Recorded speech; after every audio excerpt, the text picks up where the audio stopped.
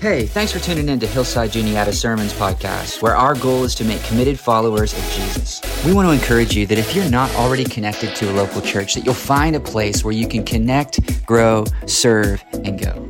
But wherever you are today, we hope and pray that God will use this sermon for His glory and our greatest good.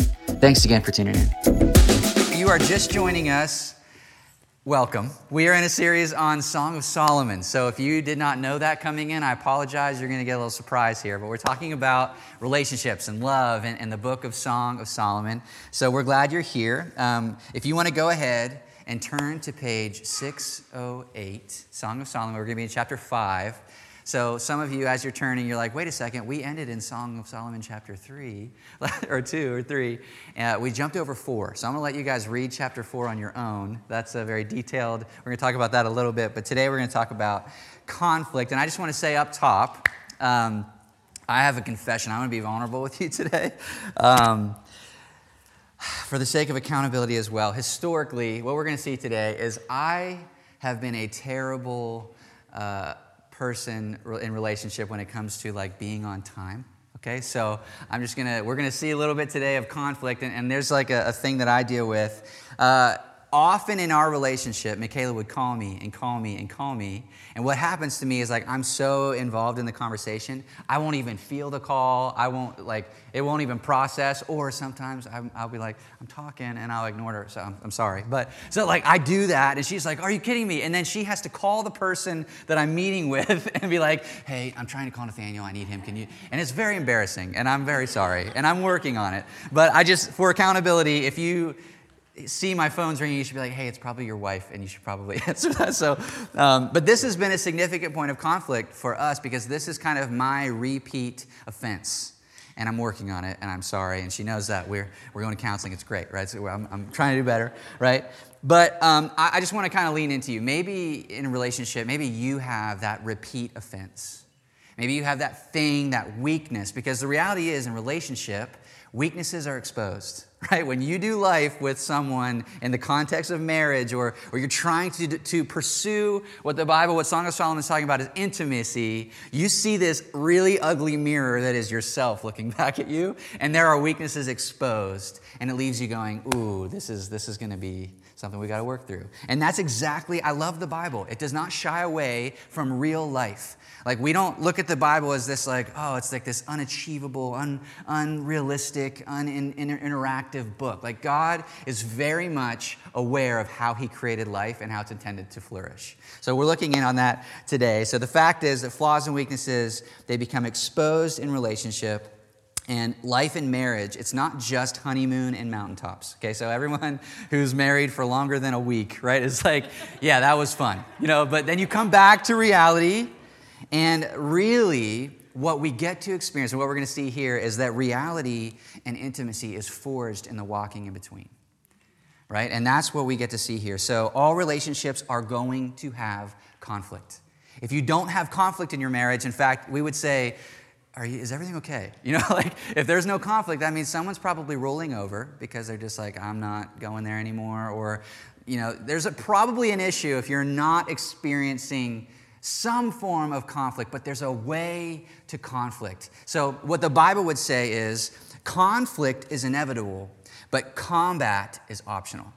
So we're not talking about conflict and dealing with conflict in a way that's like pow, pow, pow. We're like, let's deal with conflict the way God says. So the question is not if conflict is going to happen, it's what are we going to do when it happens?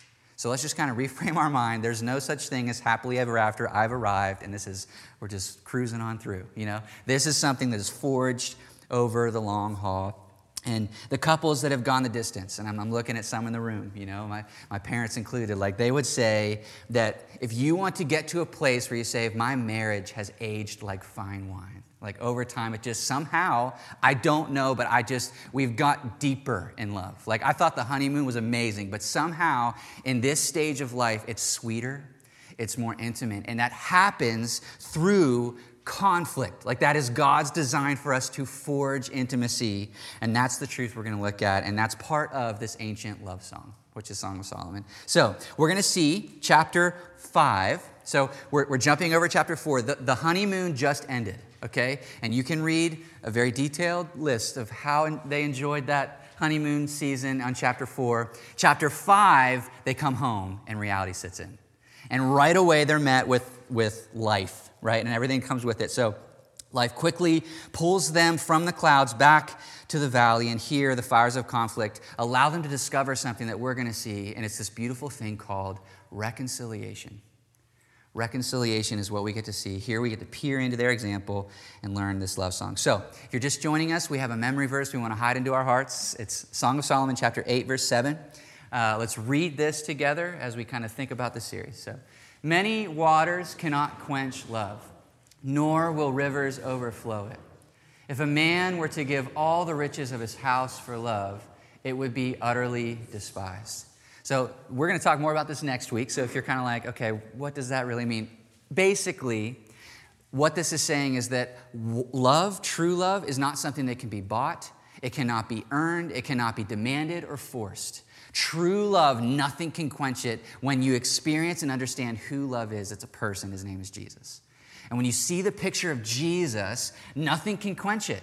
And if you see someone trying to gain love in a means that's financial or forceful, then you would say, that's not love. That I would utterly despise that. Like, don't do that. I don't want you to buy me. I want you to love me. And the way we love is through the example that we're going to see today in conflict. And I'm really looking forward to it. So, God's how-to in marriage is this verse, and this whole book is a picture of marriage, the marriage relationship, but ultimately, this is for everyone in the room. So, if you come in here and you're like, I'm not in a relationship, I don't necessarily care to be in one, or if you're a seasoned married partner, right? This book is for you because ultimately what's being exposed, as we read through Ephesians, is that the picture of marriage is supposed to reveal to us a greater mystery, which is the relationship between Christ and the church.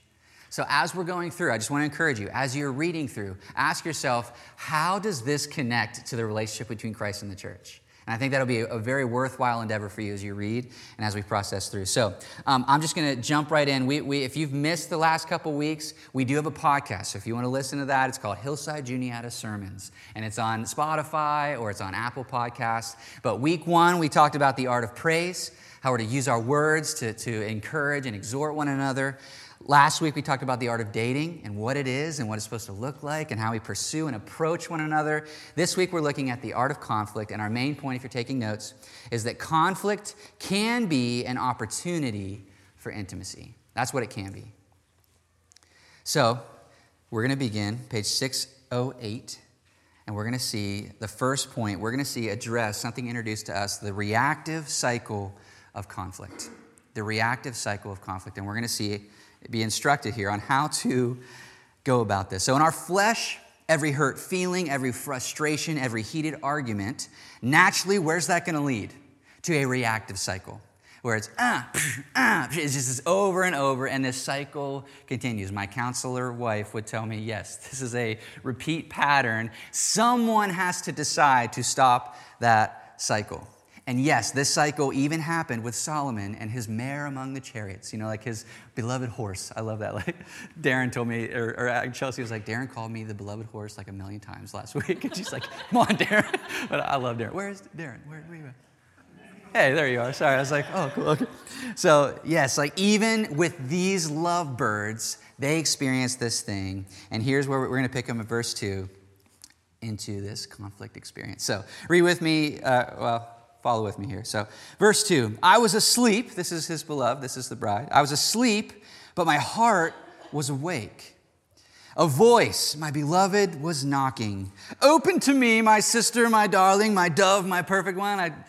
I read it like Antonio Barris. He's like, open to me, my love, my bird. Like that's how I, open to me. It's like, and he says, for my head is drenched with dew and my locks with the damp of the night. Okay, so this is the beginning of the conflict.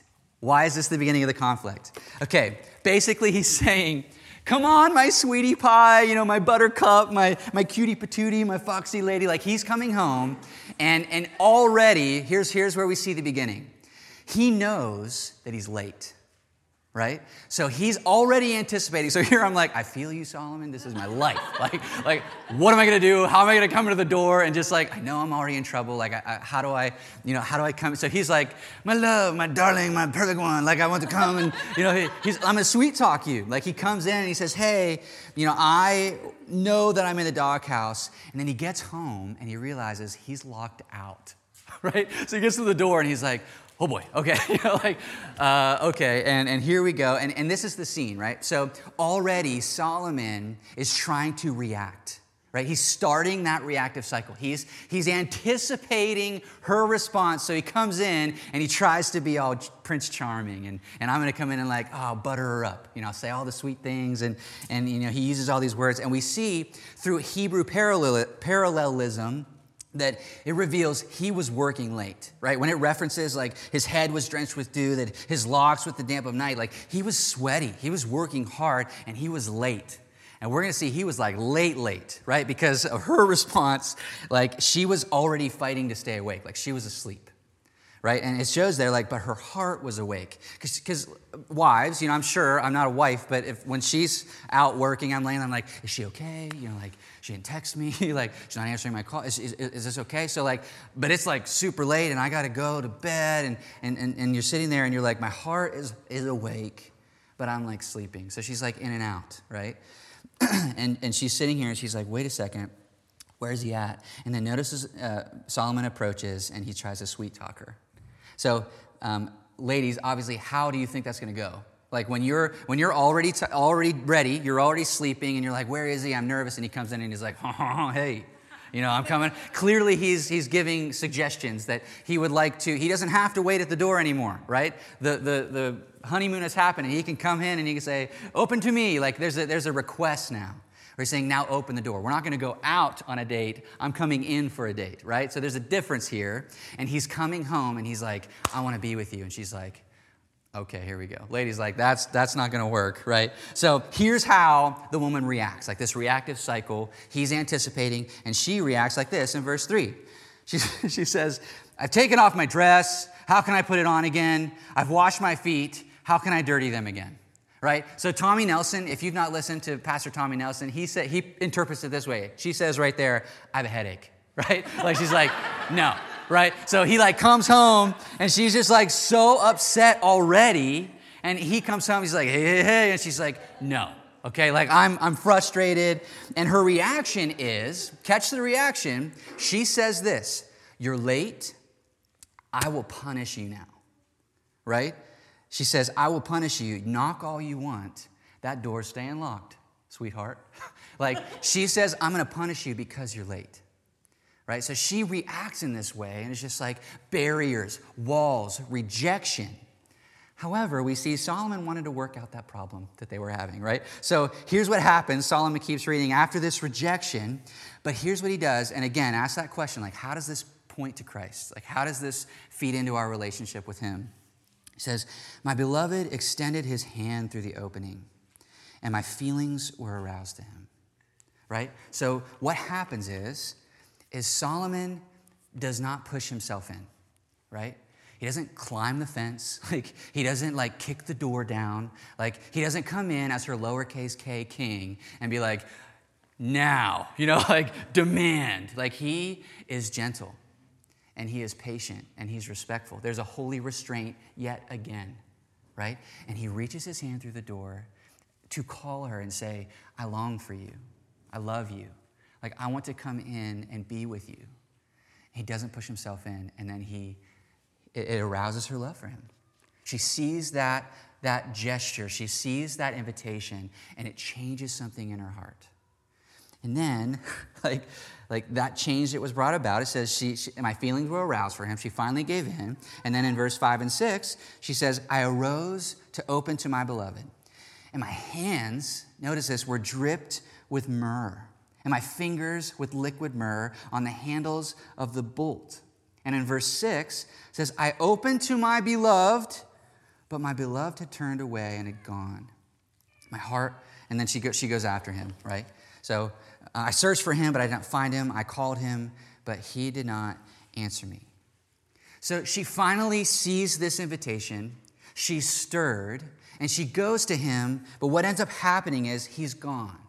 Right? So she searches for him. He's nowhere to be found, and she's upset. And what's demonstrated here is that conflict not handled properly can be damaging. And we're going to see what happens later on to the damage of this relationship. She rejected him, right? There was no resolution. There was just this reactive cycle of conflict. She rejects him. He now leaves, and there's this brokenness, this separation, right?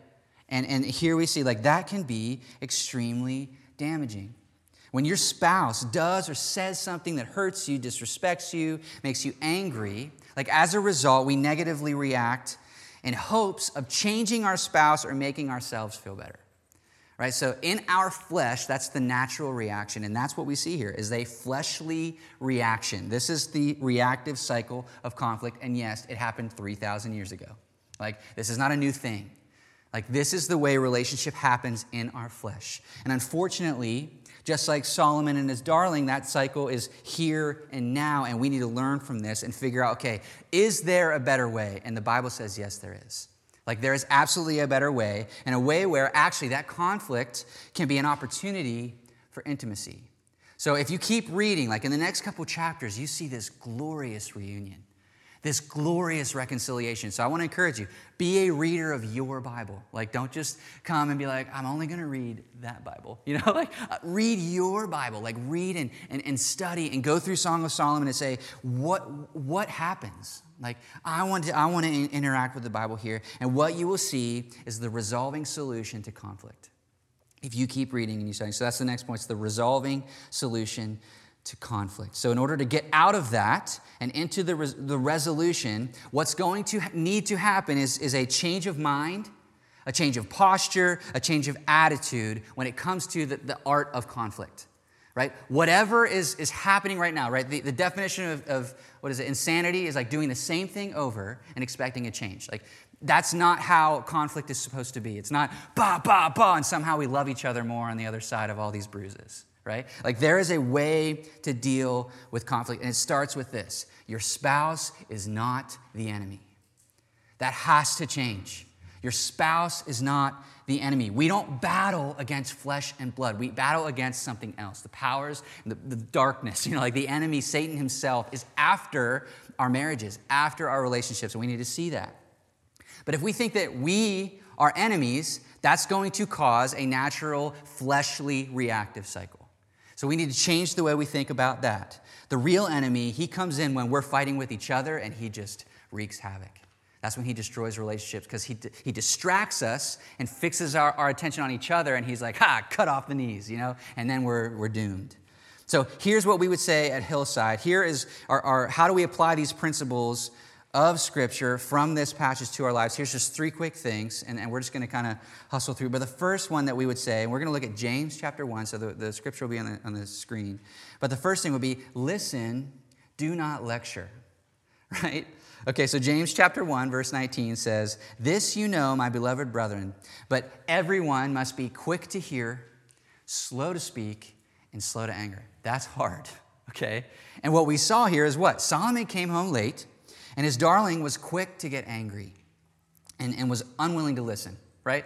And that's the case. Like, she doesn't want to hear my response or my reason as to why I'm late. The truth is, I'm late. She's like, I don't want to hear it. You're late.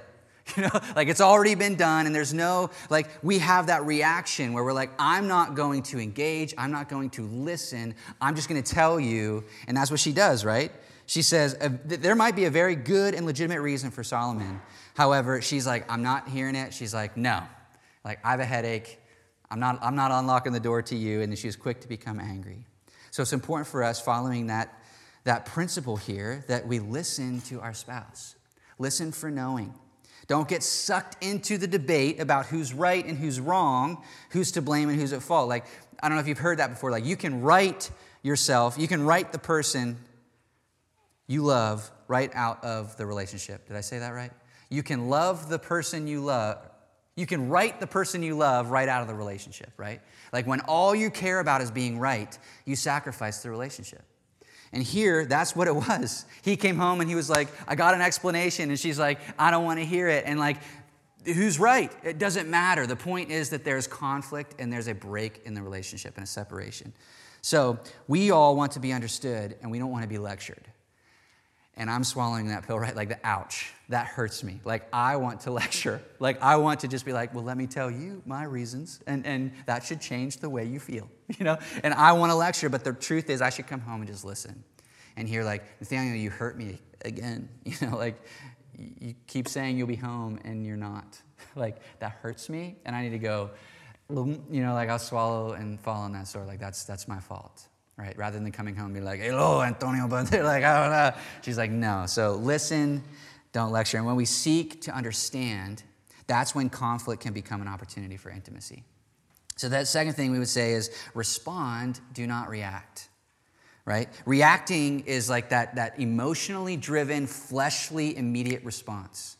Right? And unless you are highly sanctified and your natural reaction is more of a holy response, like, congratulations, I want to be around you because that's where I want to get to. But the reality is, like, to respond takes thought. It's a consideration of the Spirit, not our flesh. And that's what we should do. Romans 12, verse 21 says, do not be overcome by evil, but overcome evil with good. Like, there should be a battle that goes on within us, where we're fighting the sin inside. We're fighting our anger. We're speaking to our sorrow. We're preaching to ourselves. And that's something that I have a really hard time to. Like, it's really easy in friendships and relationships to encourage one another and share truth. But to myself, I feel like I'm not allowed to do that, right? Like that loving of myself and preaching to myself feels very strange. But the reality is that the Bible says we should be self-controlled. We should speak to these things. And we should allow truth to change us and transform us. And we need to be the ones speaking that to ourselves, which is why it's so important that we meditate on God's word.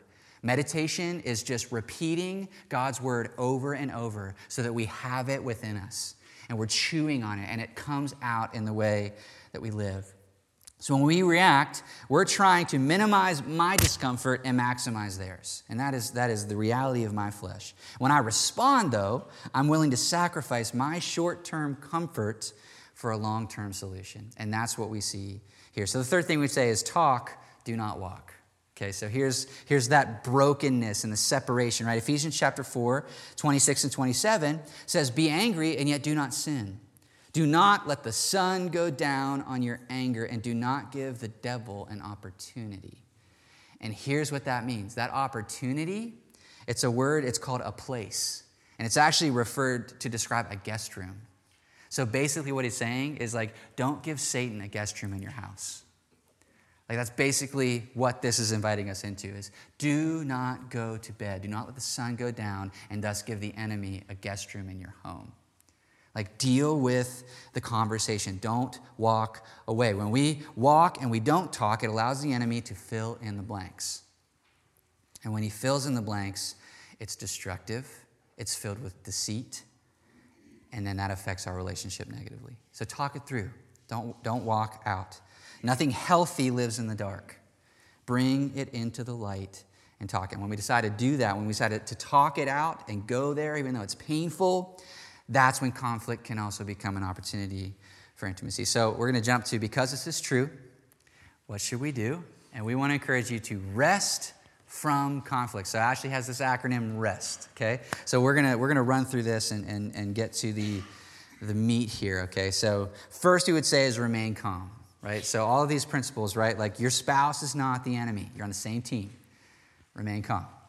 E would be explain the issue. This is that James 4, verse 1 and 2, like, what's the source of quarrels among you and conflicts among you? Like, is not the source your pleasures that wage war in your members, right? That's why I fight, is because of the pleasures within me. I'm like, you're fighting them, right? You lust and you do not have. You commit murder. You're envious and cannot obtain, so you fight and you quarrel. So what he's saying here is like, there is something within us, that conflict, that we want something and we're not getting it.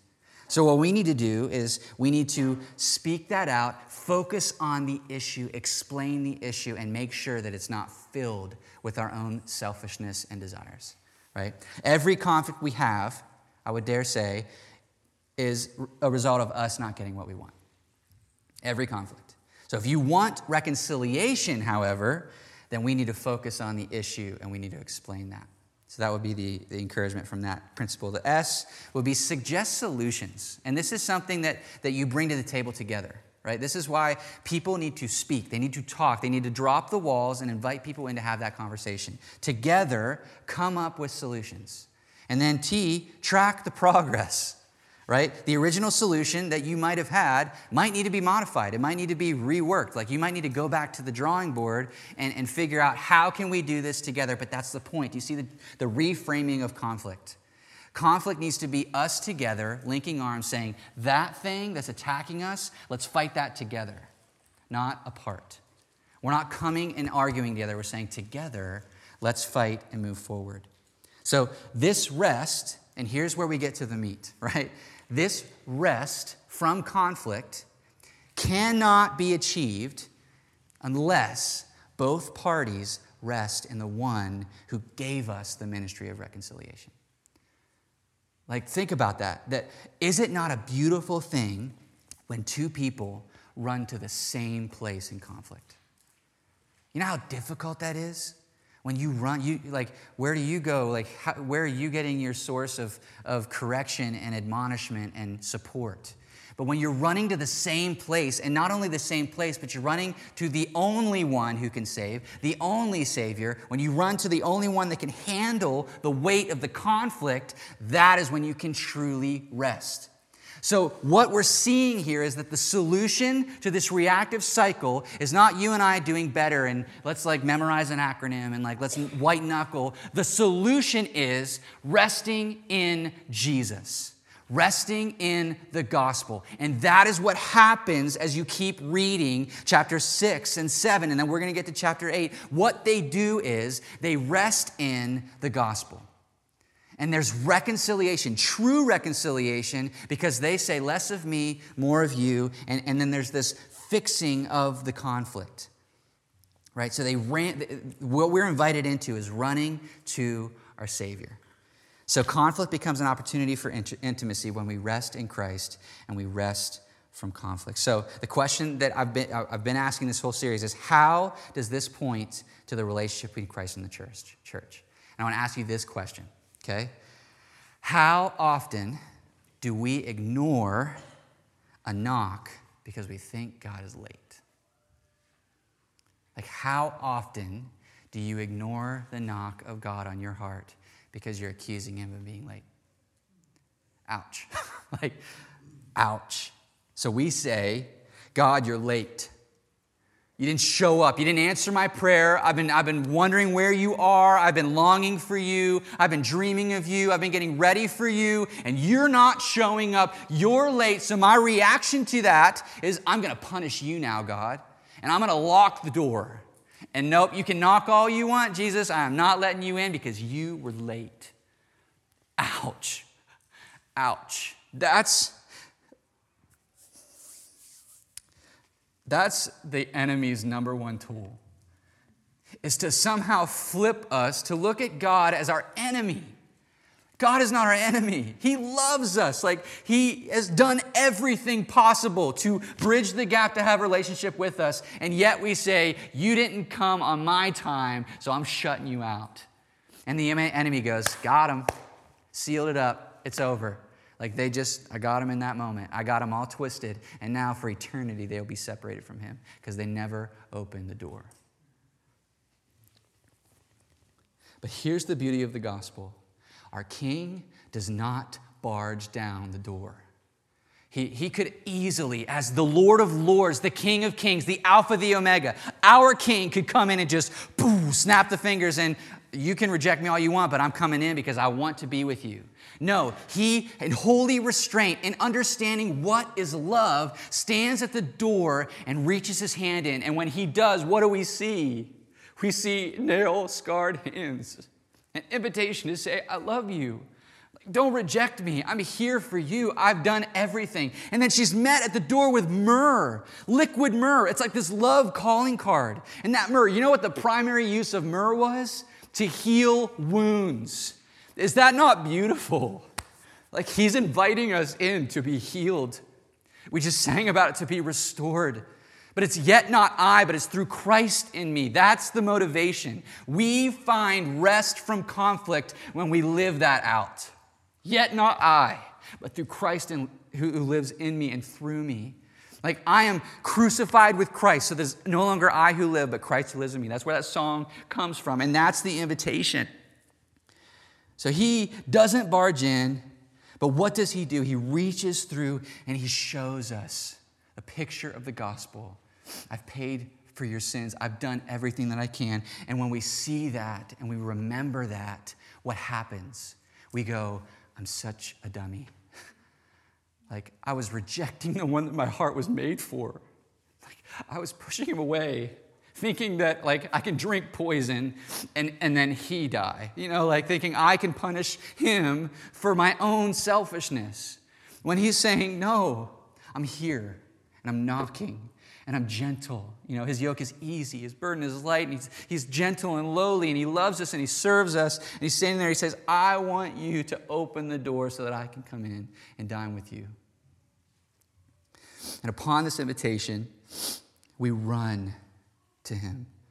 And then what happens, though? Here's the danger and the warning that I think that we see through this, is that Christ knows the fullness of the penalty of sin.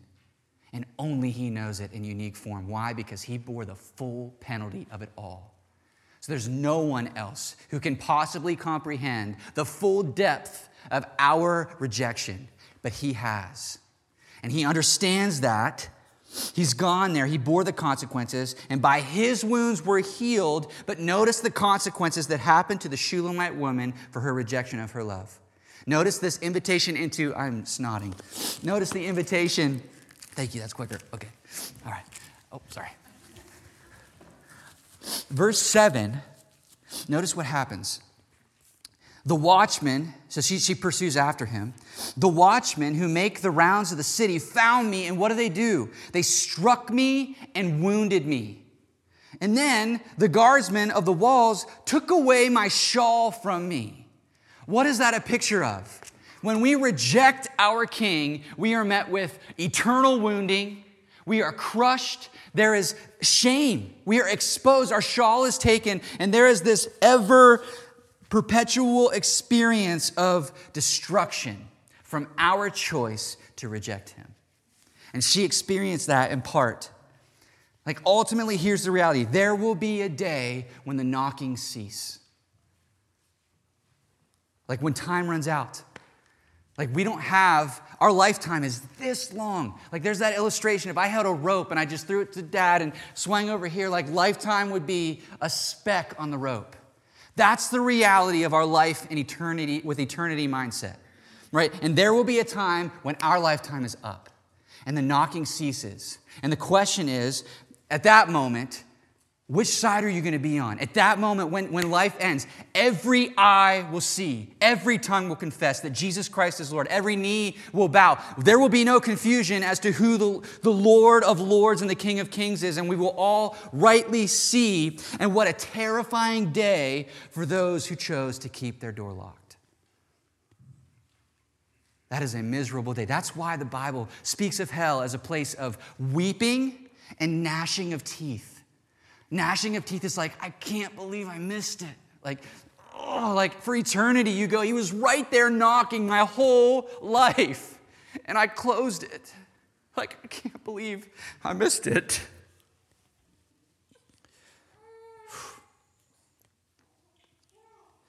But that's the enemy's tactic. Satan wants to use our momentary affliction to redirect our eternity. Don't believe the lie. When he tries to redirect and say, hey, focus on this. Focus on what you should have. Focus on this selfishness and say, I'm going to step back and I'm going to observe eternity. Don't make the mistake. Don't be deceived. Our lifetime is a blink. Eternity is so much longer, so much better. And here's another weapon from the enemy. He's got all these tools. And one of his great tools is the tool of delay. Delay is a weapon of the enemy. So if we hear the knocking, if you hear God knocking on your heart and you say, yeah, but I have the rest of my life, to live for the Lord. Or yeah, not now. I want to live it up now. I want to like experience life now, but I'll do that when I have kids, or we'll come together and I'm going to delay. I'm going to wait for that time. We don't know. We don't know when our time is done. And the enemy loves to use delay to say, I got you. You are focused so much more. I am focused so much more on the here and now. And then he wins and he deceives us. So if you hear the Lord knocking today, he's saying, I love you. I've done everything possible to make a relationship with you happen. And he reaches his hand through the door and you see that. And you understand, maybe for the first time, like he sees you. He loves you. He does not reject you. He doesn't look at you and say, unlovable. He says, no, I love you. In fact, I've done everything to redeem you and restore you. Will you just open and let me come in? Will you let me live with you? Will you let me redirect the course of your life? Will you let me speak into that dark, ugly, scary past and restore it and heal it? Or are we going to continue to put up barriers and say, I'm not going there again. I'm not letting you heal me. I'm not letting you see that. I'm not doing that. This is my world, and believing the lie of the enemy. May we not do that. If we hear the knocking, open the door, let him in, and surrender your life and rest in his love. It's a rest. It's not a working for, right? Like relationship. We rest. It's a free gift. It's not by works so that you and I can't brag about how awesome we are and how much we've earned. Like it's a free gift by grace through faith. And that's what it is, rest in the love of God. And when we do that, we experience the reconciliation that is waiting for you and I, first in our soul, with the one that we were made for, and then in relationship. So the invitation to the art of conflict seen here is, have you seen Jesus? Have you preached the gospel to yourself? And are both of you running to the same Savior? Equally yoked. That's why it's so necessary. You're both pursuing the Lord together and running to the same Savior. So have you done that? Will you do that? And if you do, you will experience the rest from conflict, and relationship will thrive. It's not easy, but it is a worthy endeavor to experience one day the lifelong sweetness and love found when we are conflicting together in order to experience reconciliation. Not just we're moving on, it's under the rug. It's like, no, it's better than it ever was because we've stayed and we've done the work. So that's the invitation from Solomon and his Shulamite wife, to pursue this together and so experience life. So let me pray. Father, we thank you for your love.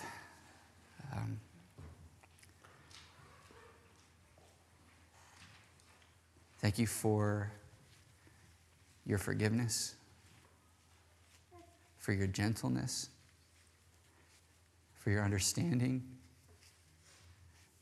and for the free gift that is something that we just rest in. So, Father, I pray that you help us to be a people who preach that good news to our hearts every morning and every evening, that we never lose sight of what you've done, and that constantly we are ever stirred with affection to love you and love those around us the way that you love us.